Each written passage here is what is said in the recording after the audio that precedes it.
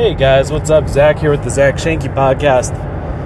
I kind of need to map something out in my mind. I've been having some growing pains as a person as well as a leader, and I kind of need to map out something that I think I have settled in my mind, but I think telling you guys would be helpful for a number of reasons. Number one, obviously for you to learn from my own growing pains, so that you can grow as a leader and as a person. I don't know it's hard to describe. Whatever. So you can also grow as a leader, and then we can together just give society leadership that it sorely needs. And there's kind of this culture out there that's very anti-rich, right? Very anti-rich, and these thoughts are mostly coming from like the tragedy that occurred with the submarine visiting the Titanic. I'm sure you guys have heard of it.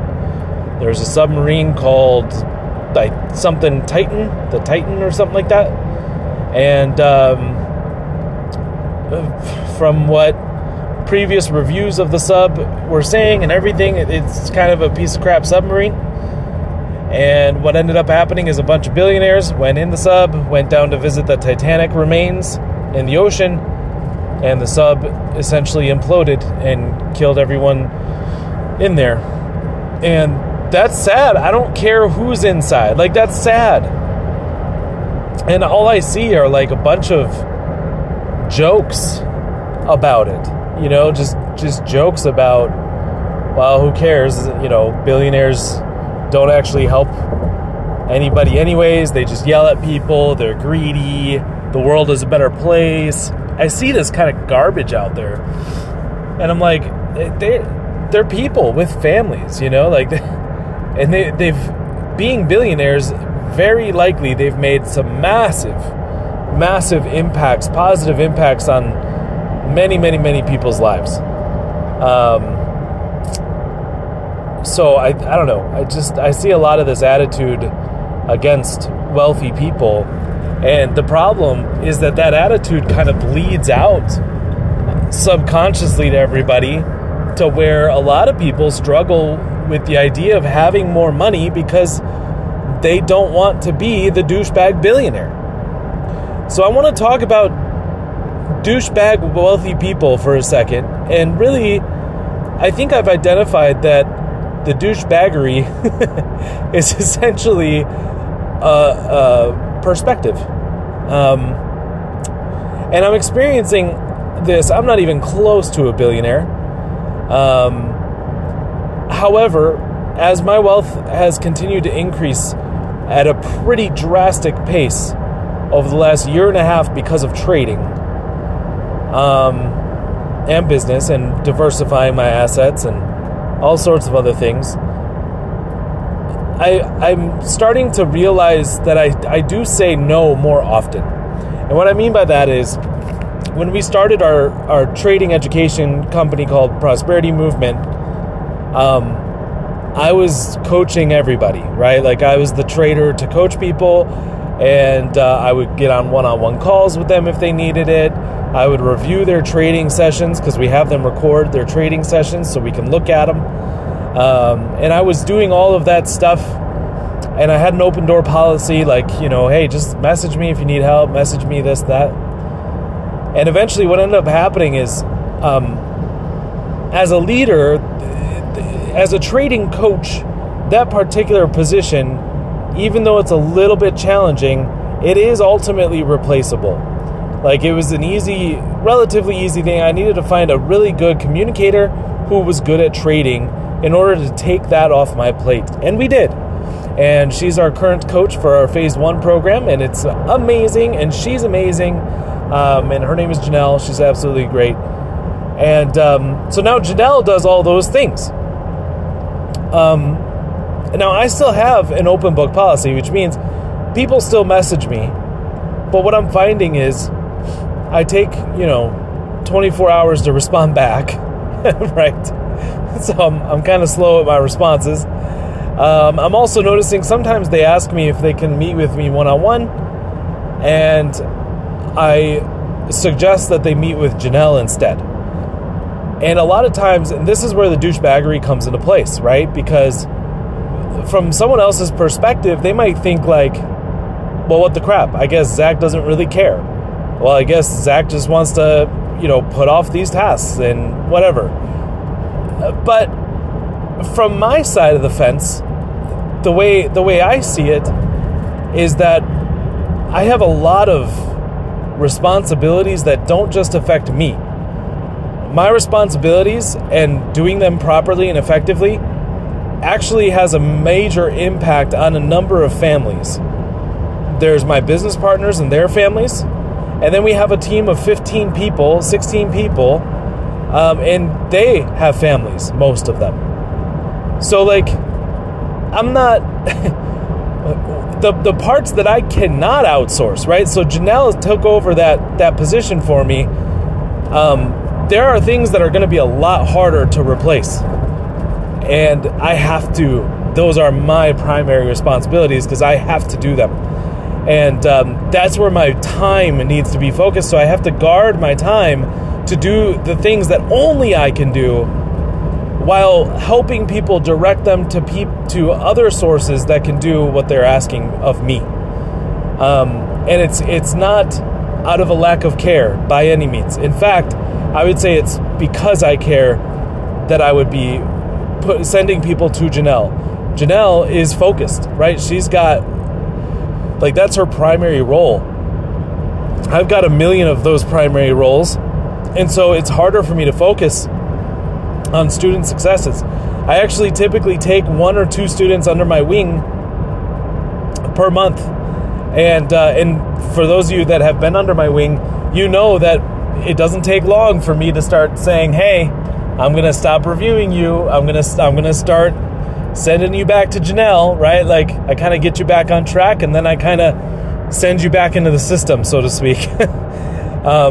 And again, it's because I care. Because when I'm able to focus on the things that only I can do, well, now all of a sudden we can start to grow other aspects of the program that are only going to help you as the student, right? So this is what I'm thinking of, billionaires. So when they've hit that level, it's like they don't work in it anymore. They have worked in it enough to the point where you could say even that they are an expert of those particular fields. But they aren't actually working in it. They can just tell and recognize BS when they see it, right?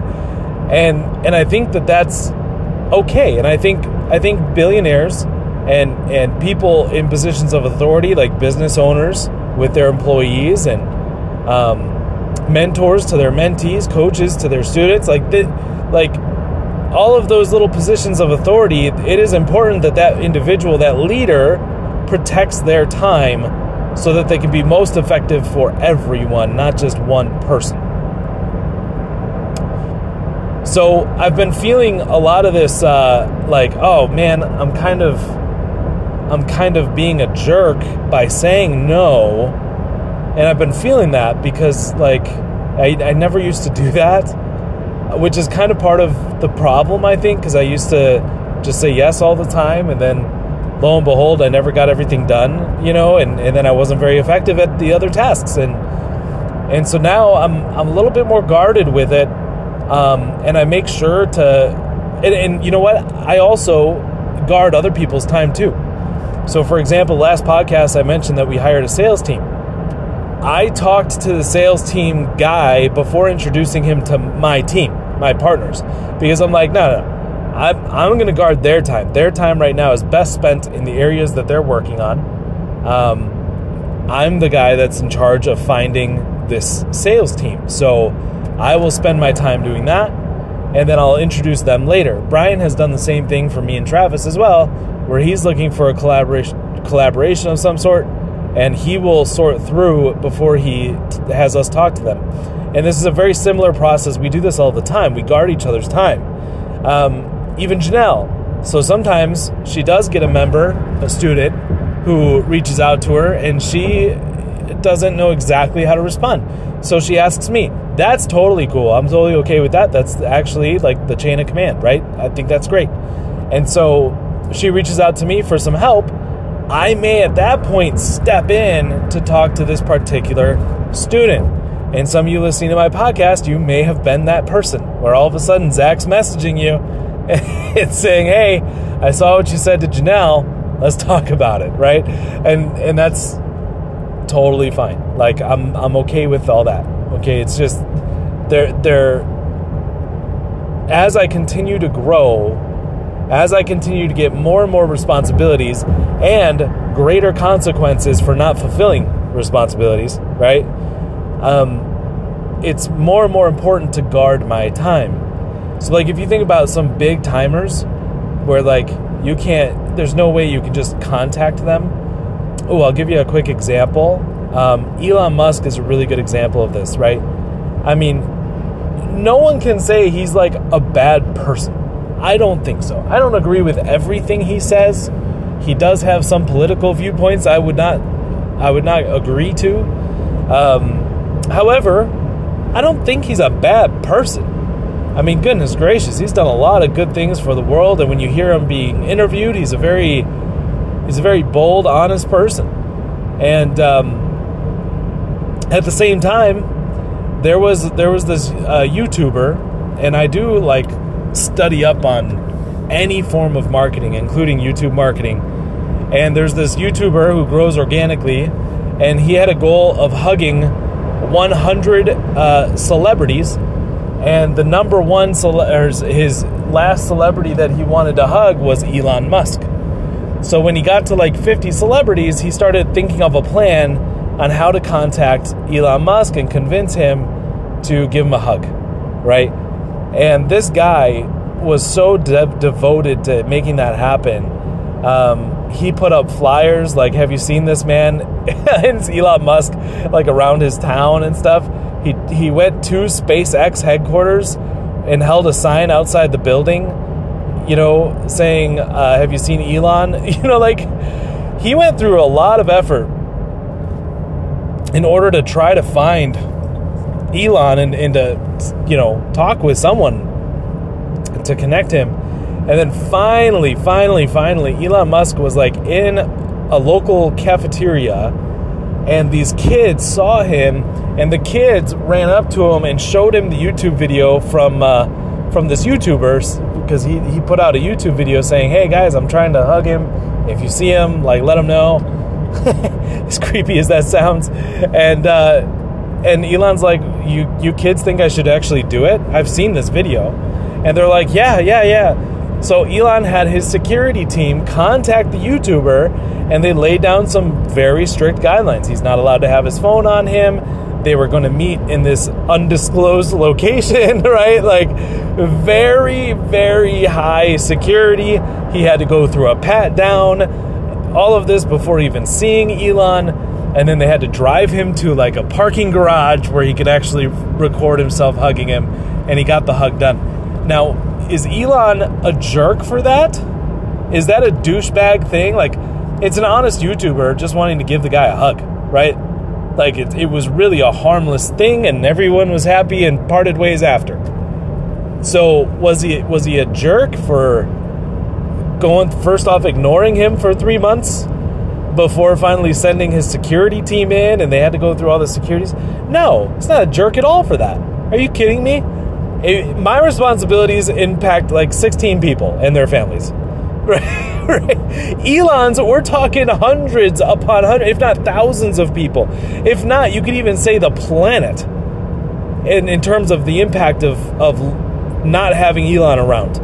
So, of course, his security is insanely tight, to the point where he almost didn't even want to hug an innocent YouTuber. You know what I mean? Because of the potential threat. Right? Like that's stuff that I never even think about, right? Because I'm not famous by any means. The other one that I saw recently was like Mr. Beast. He's like the world's biggest YouTuber, and he drives around. Well, first off, he doesn't drive. He has a driver, but he rides in the backseat of a Tesla, and his Tesla has fully tinted windows. And he's had to make an agreement with the police department of his town to allow it, because technically the level of tint he has is illegal where he lives. But he got the cops to say it's okay because he's so well known that if people just see him through a car window, they will run in front of the car to stop the car, to get pictures and try to get an autograph, like it's an actual security problem. So he drives around innocently in this Tesla with crazy heavily tinted windows so that no one can see him inside. Isn't that crazy? Like, these are things that you don't even think about. Now, losing someone like Mr. Beast due to security problems would be also really bad, because the amount of people that guy impacts every single day, like, it's pretty insane. There's his whole team, that he's responsible for and supports, and with his content ideas. Not to mention the people inside of his content that he gives away money to. He helps people with ailments. He donates. He has a philanthropy channel, which is all nonprofit. He's got like all this stuff. He plants trees. He cleans the ocean. He does all this crazy stuff. That's a big impact. Those are way bigger responsibilities than what I have, right? Like, goodness gracious. And so I think overall society needs to have a new lens when it comes to thinking about the actions of wealthy people and the reasoning behind those actions.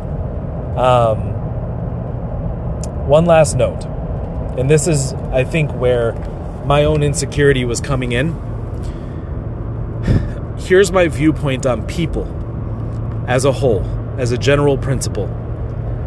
I legitimately have attempted and prayed about and really, really, really put in a solid effort in loving people equally as God does, right? Like seriously, the amount of forgiveness I try to put out in the world, the amount of kindness that I try to treat everybody with, even if they're rude to me, I seriously put in a really good effort. I'm not perfect, obviously, but I do everything I can, and at least I feel I do. And so I don't see things like I don't see Elon Musk as someone who is better than me or better than you. I don't see Jimmy, I forgot his last, Mr. Beast, Jimmy something, I don't know. Mr. Beast, I don't see him as someone better than me or better than you. I don't see it like that. I see people with bigger responsibilities than me, or bigger responsibilities than you, bigger consequences than me, right? Like, that's what I look at.